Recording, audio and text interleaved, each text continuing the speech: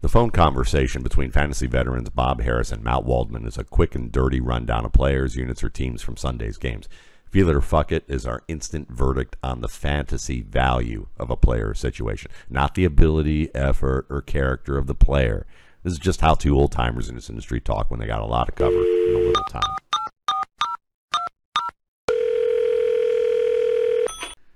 Happy post Super Bowl. I think that it's official holiday now, isn't it? Nobody's going to work or anything, are they? I don't know. I'm working. I don't know about you. I already got some players done, but we don't count. I'll probably do something. If I'm a lawyer in Philly, I'm probably working today. Yeah, that's probably true. or if you're street maintenance, that's for sure too. Street maintenance. If you're the Crisco guy, if you're working the light poles, that it was a busy week last week to no avail. Maybe this week not too much. Yeah, but what do you think of the game? It was a fun game. I enjoyed it. I watched it about 4 hours after it was over, but I certainly enjoyed it. And so I'm just wondering, there were a lot of questions that I had with this, when watching this game from a fantasy perspective, especially the running backs, because I watched, they trotted out Miles Sanders first, saw Boston Scott and Kenneth Gainwell second, and from my perspective, maybe not from a fantasy angle, but just from a football angle. Miles Sanders is the best athlete of the three, but I think he's the worst running back of the three, if you ask me. I actually, when I look at Gainwell and Scott, I think they're actually more skilled players at the position. They just don't have the athletic profile that Sanders has, and the difference isn't so great that you're gonna you're gonna say Miles Sanders should be third on the depth chart, except when he makes mistakes, which he did do. So I'm just curious. Do you think if Miles Sanders goes elsewhere, do you think this was his peak year of his career? Are you feeling that idea?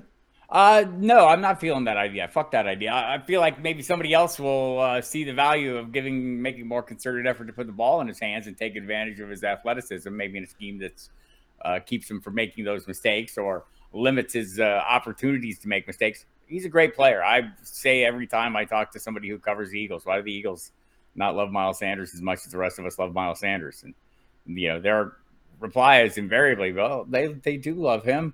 And and I'll go back to the Chicago game, and said they loved him so much that they sat a 1,000-yard rusher into the middle of the second quarter. I mean, never heard of anything disciplinary. It just seems like their usage with him is hit or miss. I would like to see somebody.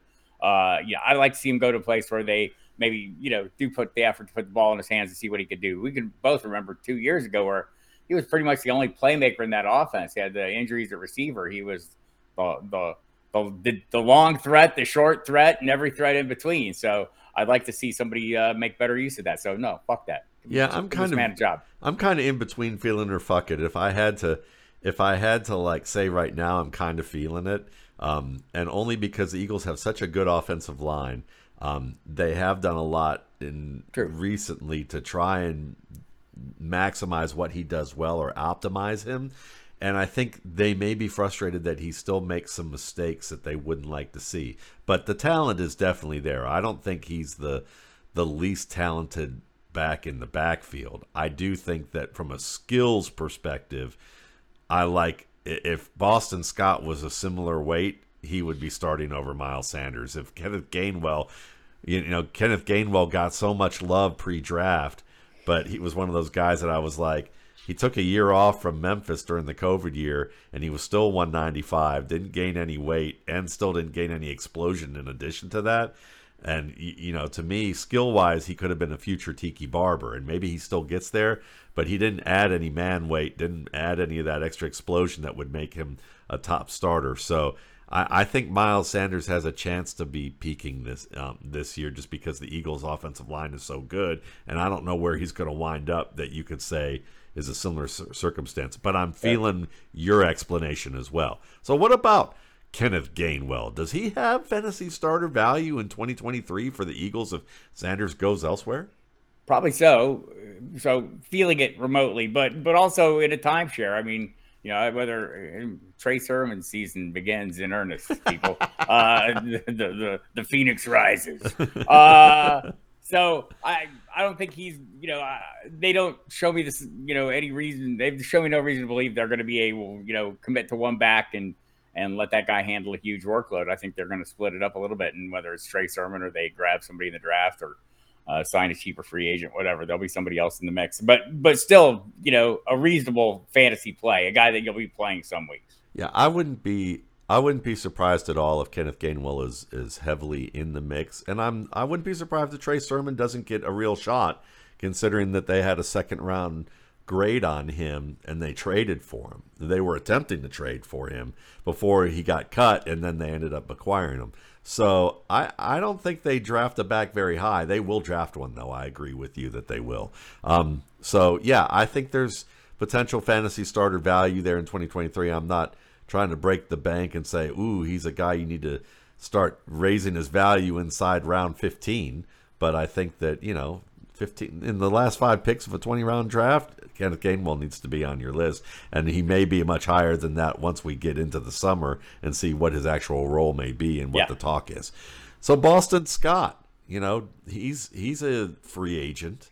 Does he earn a similar role where he's kind of a red zone guy and a passing down back who seems to get hard yards for this team and make compelling plays? Do you think he can have a similar role elsewhere where maybe you're using him as a bye week starter in fantasy? I mean, we've seen some of these, more diminutive players do this before. Darren Sproles has done this before, right? So I'm not feeling it, but not going to dismiss it out of hand. I mean, he's not going to make a lot of money, and sorry, you're a running back, young man, but that's the way of the world. So hopefully he finds a place where there is, a niche there that he could fill. Maybe it's Philadelphia. Yeah, maybe it is. I'm feeling it just because I've always loved his talent, and I think that his talent has been compelling enough to work his way into a position. But I'm not feeling him as anything more as a waiver wire guy you add on. So hopefully it's an NFC East team so he can continue playing the Giants twice a year and score us all the touchdowns. See, there you go.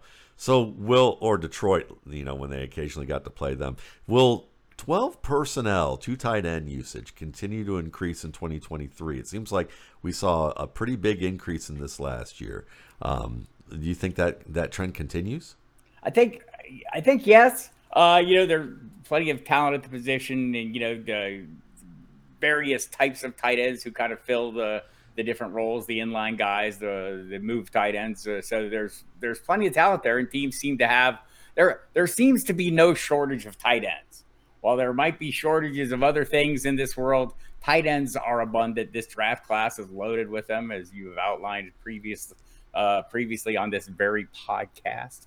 And so yeah, I think they will continue using it. I guess the only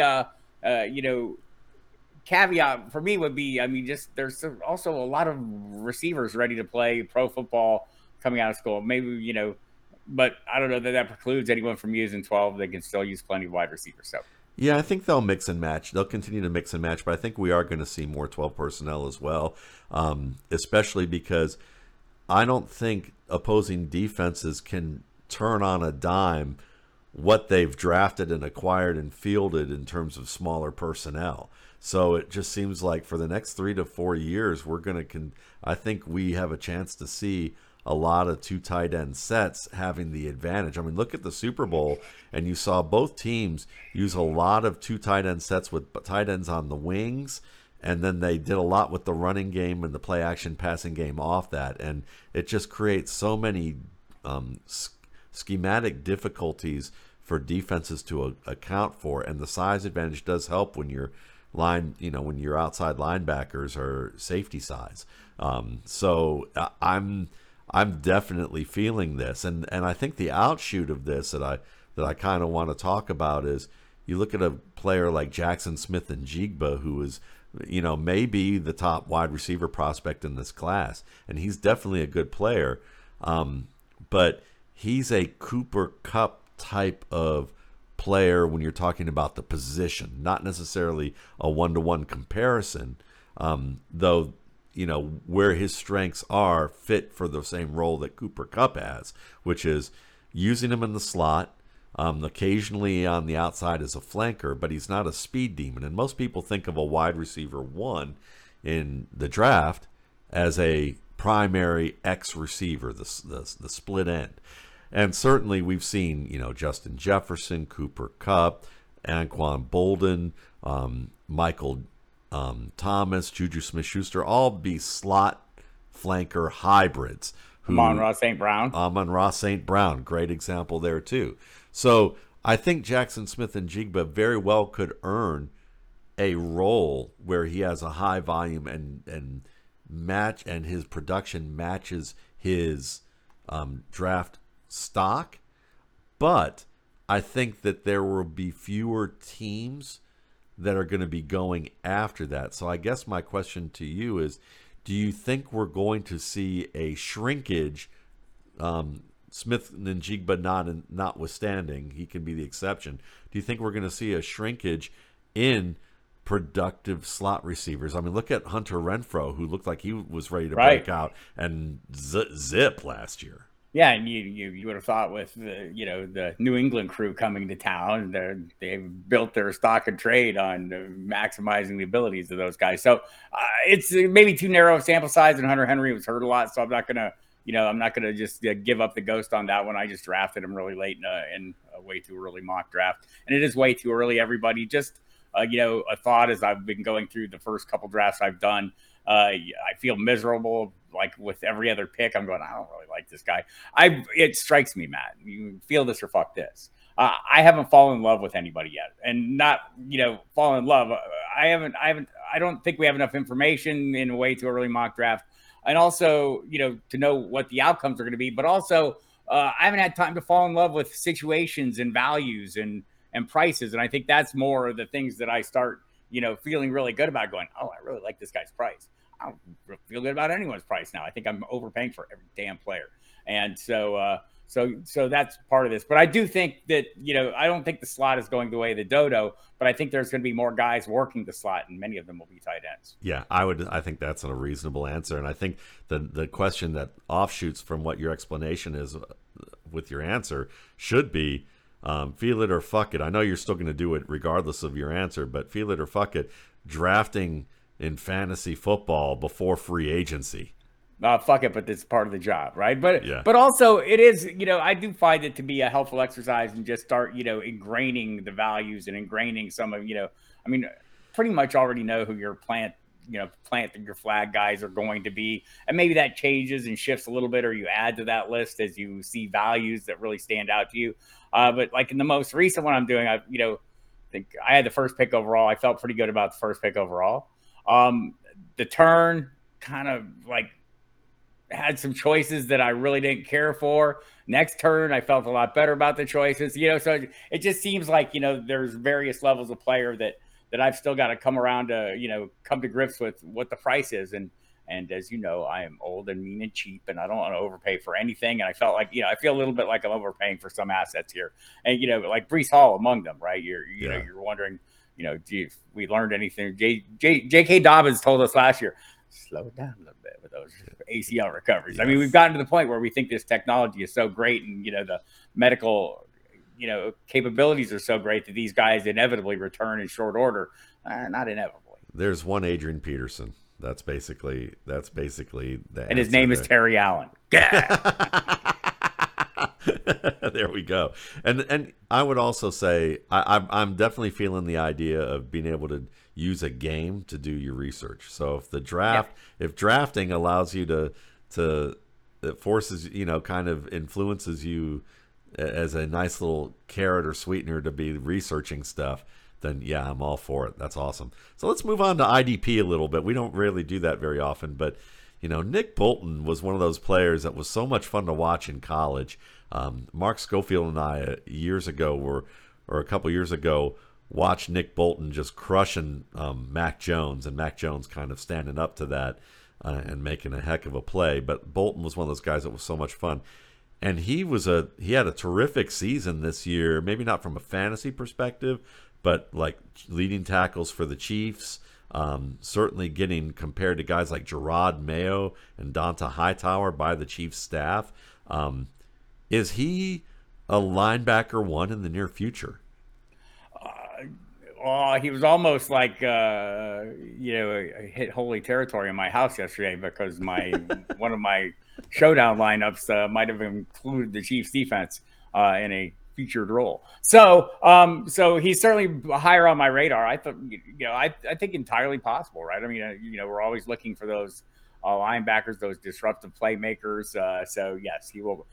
Maybe not linebacker one. I think mostly we stick with the big tackle machines. Yeah. Still to this point as linebacker ones, but he'll be on the radar. Yeah, he certainly is. I mean, he was, I think, from what I've seen as linebackers overall, I think he was 33rd out of all fantasy linebackers, depending on your scoring system. Yep. And then 28th if you looked at inside linebackers.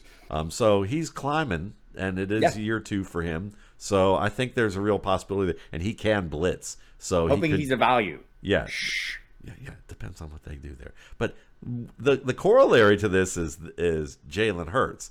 That fumble, to me, my feel it or fuck it was that fumble just the easiest bet in this game that in hindsight? In hindsight, feel it, and in foresight, fuck it. I mean, I'll bet on it. Like when I bet, I'm betting lottery ticket style. I'm not a professional gambler, so I'm not sitting there trying to build a bankroll. I'm sitting there trying to have fun. So that seems like the kind of dark posse kind of bet that you would make, and also, I mean, he has the ball in his hands a lot, and he's trying to do a lot with it. So I don't always look at things like this as a negative, because sometimes when you try to do 10,000 things, one of them is going to go awry. I was total. I wish I had thought about it, because I'm not a betting person either. But if I were, I would have bet on that. Would have been the one I bet on, just because studying him in college, I think his middle name was Fumble. I mean, he was one of those guys that because of the extra effort, the extra time he tries to create, the ball comes loose trying to make dynamic movement, which is just common for any player with the ball. He's a terrific young quarterback. But yeah, he fumbled a lot at Alabama and Oklahoma, and that would have been one that I thought I should have. I wish I had bet money on. That's one of those. Okay, so moving back, AJ Brown, is he a better TO? Fuck that. Nobody's a better TO than TO.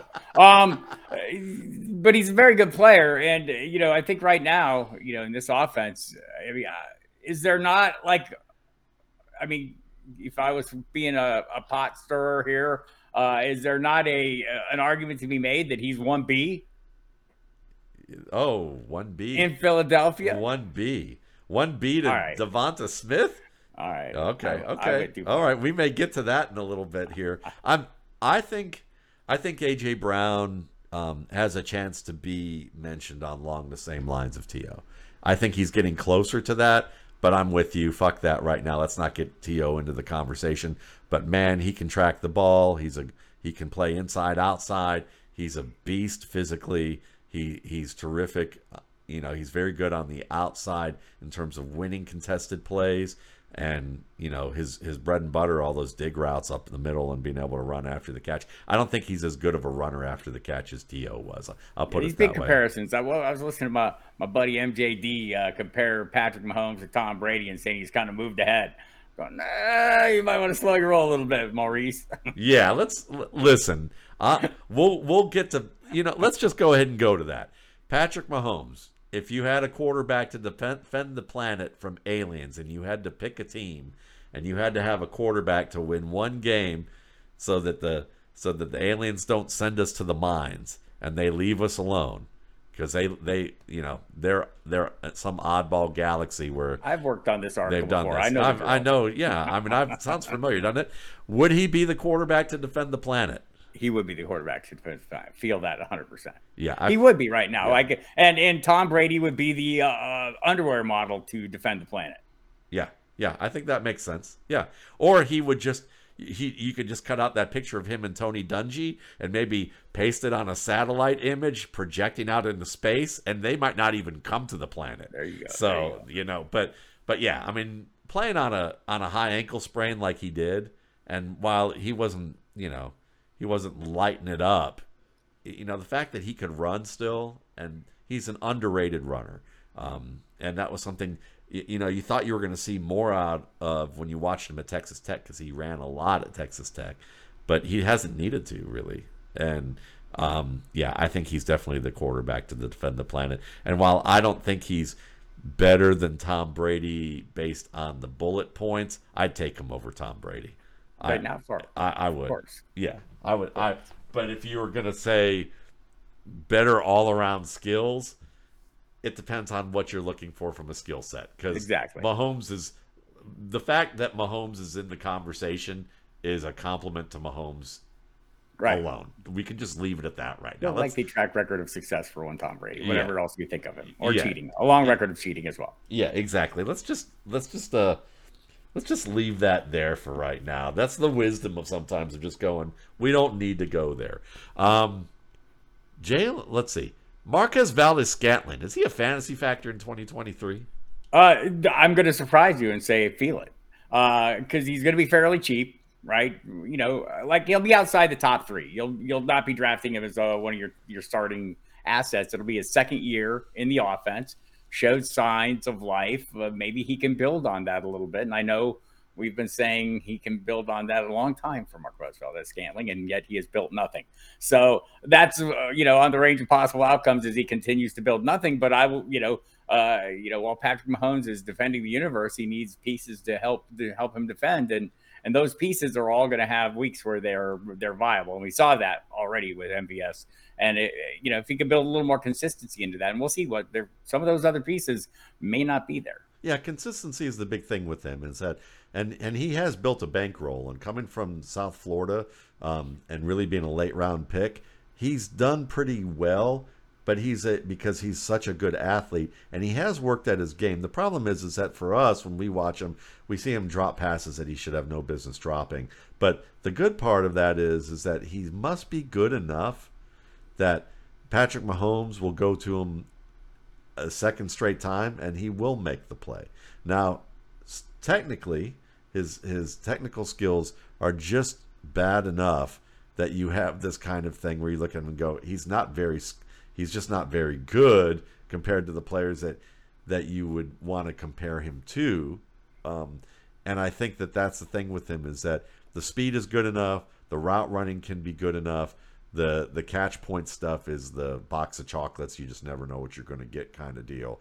But Mahomes showing faith of him, he can make difficult plays with bad technique. Right. And when you can do that, there is something impressive about you as an athlete. Because if we were to remove that he's a starting wide receiver in the NFL on the Kansas City Chiefs, and you were watching this dude in a park, on a field, or you were playing against him. Or you were the dude in like the hotel commercial running around scouting players. Right, there you go. And you would get the excited look on your face. Exactly. If you see a kid who's literally making difficult plays with bad technique, you'd be impressed by that. And, that's kind of where Valdes-Scantling is. It doesn't make him a top fantasy threat, but he will be a factor, I would agree. Juju Smith-Schuster, is he going to be back in KC? Sounds like he wants to be. And him wanting to be is going to be part of this equation, because the money, it will be part of the equation. Remember, MVS got paid quite a bit more than Juju, right? So, Juju's going to want some more. It's how much more is going to be the crux of the issue here. I think they'd be wise to bring him back. I think he would be wise to return. So I'll say feel it, but money will be an issue at some point. I want to say feel it. I think that would be the best possible fit for both teams, but I'm going to say fuck it, because I think they're going to say we're going to have faith in Sky Moore or Kadarius Toney. They probably should not have that. Which they probably should not have that, but Sky Moore, I think they will, even if it's a bit of a stretch. So and Toney, they will. I mean, he's delivered some. So. Yeah. So Britton Covey, do you even know who that is, Bob Harris? I do know who that is. I am vaguely familiar with Britton Covey, because he's the guy we thought was going to be inactive when Greg Ward was going to be the guy who came in and was the guy who was going to throw a pass that was a non-quarterback that made everyone's prop bets work. But then he was inactive, and Covey was the punt returner, and everything was good. Yeah. So do you think he has any remote shot of being a fantasy factor in 2023? I do not. Fuck him. Yeah, I don't either really, but I would keep an eye on him for a couple of years. I could see maybe second Well, of contract course you would. slot guy. Of course I would. Yes. All right, Devonta Smith, future fantasy number one for you, or you're feeling that, aren't you? Yes, and at least one of these way too early mock drafts I've been in, because I had the first pick overall, he came back around to turn at the end of two, and he has my wide receiver one. This draft is crazy wide receiver heavy. I will say that, right? I mean, crazy wide receiver heavy. I think there was 3 running backs and a tight end went in the first round. Everyone else was wide receivers in the first round, and the second round was equally wide receiver heavy. So that being said, I do think look, man, down the stretch, you couldn't tell me that he wasn't the wide receiver one in that offense down the stretch. See, my answer is fuck it. I'm not arguing with people like you talking about Devonta Smith as a potential wide receiver one in the same way that fuck it, I don't want to argue with anybody about Calvin Ridley. He may 30+% target share down the stretch. That puts you in the territory. Yeah, man. I mean, I'm not going to get all. Otherwise, you're just arguing semantics of what a wide receiver one is. Right, that's it. Yeah, it's where you draft him, right? I mean, if I is he an ideal wide receiver one? No. No. Is he a serviceable wide receiver one? I'll take it. Maybe so is Jalen Waddle. Is he a wide receiver one because maybe so is because AJ Brown is there and teams eventually are like, we've got to focus on AJ Brown? Or is AJ Brown a wide receiver one because everyone's realizing Devonta Smith is burning them? Come on, man, get with the program. Nah, fuck that. I'm totally AJ Brown. But I'm feeling Devonta Smith as a fantasy guy is a wide receiver one. All right, Isaiah Pacheco, running back one in KC in 2023. Now that we've continued to ask this question at least 3 times in the past 9 weeks, I think it feels like I've asked this question. Feeling him as the running back one of some number. Yeah, I'm feeling a draft, to be honest with you, and it's going to be a wide receiver, but I do think I'm going to running back, but I think that running back will be either a day one talent like the kid Evans out of Ole Miss, who Zach Evans, who might fall to the 4th round, but be uber talented, and they take him, and then Isaiah Pacheco was like a nice story. 7th rounders, Matt, you know better. Yeah, they might be, and the way that Pacheco has played, and Jerrion Ealy could possibly be in the argument. I think, yeah, Pacheco's probably safe for now, but I'm not feeling him as a running back one in fantasy. Maybe a running back 2. There we go. All right. We've already talked about Sky Moore as a potential fantasy asset. Travis Kelce, number 1 overall in fantasy in 2023 drafts. Yes. There's going to be drafts where I draft him first overall, without a doubt. I mean, so I feel like, and I have him ranked pretty high. I have him ranked inside my top 6. And I think all those top 6, as I go through various best balls, if I get, out of 100 plus best balls, if I have 6 plus number 1 picks, I'm going to have 6 plus players in that number 1 pick overall, because diversifying seems like a wise course of action these days. According to Jonathan Taylor, that would be a wise course. So yeah, I think there will be times where I draft them. Look, you're after leverage over the field. Who like in the last year or two, I've talked about Christian McCaffrey being that guy at running back. And for the most part, he had, but he wasn't this year. I still like him an awful lot. Travis Kelce was a player and a half at his position this year in average weekly scoring. I want that leverage over the field, and you're not going to get it anywhere but the first round. I don't think. I'll say this. Fuck the age worries. Talk to me when he turns 35. When he turns 35, I'll start to have a little bit more concern. But he's got 2 more years before that. Of course, maybe I have an old age bias, so I say the same with Derrick Henry. Look at me go. Eagles red zone defense giving up the same play for a touchdown to Sky Moore and Tony, back to back. As Jonathan Gannon travels to Arizona for his head coaching interview, he might want to have a good answer, because that's probably the first question. Yeah. Right. Yeah. I mean, how does that happen? Fuck that. I mean, I'd rather say it was really sharp play calling by Andy Reid, who is a really sharp play caller. So I'll probably go with that side of it. But come on, man, you got to be ready for these things when you're playing Andy Reid. I'm ready to say fuck all those people who kept saying Andy Reid can't win a big Super Bowl, and they're all going to blame, say, Patrick Mahomes, Travis Kelce, but they were all probably also the same people willing to say, well, without Tyreek Hill, they're going to get exposed and they're not going to get there. Certainly, Patrick Mahomes is a huge factor. Travis Kelce is a huge factor, but you got to have their great usage players. Also a huge factor. Yeah, you have to have a great player, and the way that they line up and set these Who guys up. Who else is doing the ring around the rosy? Who else is playing the snow globe game here? Nobody. Yeah, this is like 4D chess. Everyone else is playing hopscotch. This is why these so and so isn't good enough, and this person is the big reason. Really, most of the time, that's bullshit. Most of the time, it's a team sport, and you have to have some guys who can create and make huge plays outside the scheme, but you also need to have a great scheme to put these guys in position to have easy plays so you don't have to lean on them to do the crazy stuff all the time. And that's where Dak Prescott screwed, is while I'm not putting him in the same category as Patrick Mahomes, if you can scheme, he can do things outside the scheme for you, but if you lean on him to do that all the time, he's going to earn a lot of criticism. And a lot of players tend to be one range or the other, where it's like, oh, they're being protected to, and then when they get exposed, they can't do stuff. Daniel Jones to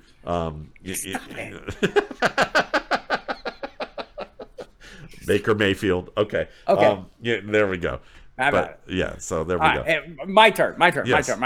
So is there a first round wide receiver in the NFL draft this year? I say fuck it, though there may be a team that takes Jackson Smith-Njigba, and I can see that. If you're wanting to get a guy in that role, that Kupp Jefferson, more Kupp Amon-Ra St. Brown role, and I would say closer to St. Brown than Kupp, Jackson Smith-Njigba is a very good wide receiver. I think he's one of those guys on that list. Otherwise, I would not draft a receiver in the first round if I were a GM in this particular draft. So what are you doing in dynasty drafts? When does the first wide receiver hit? That's a good question. I think that the thing about wide receivers is from a fantasy perspective, that's different from an NFL draft perspective. So there's going to be enough guys that you could probably get that are going to be second and third round guys who will get a chance for an early impact within the first couple of years. So you can still probably say it's a safe bet to draft some wide receivers at the end of the first round if you're patient.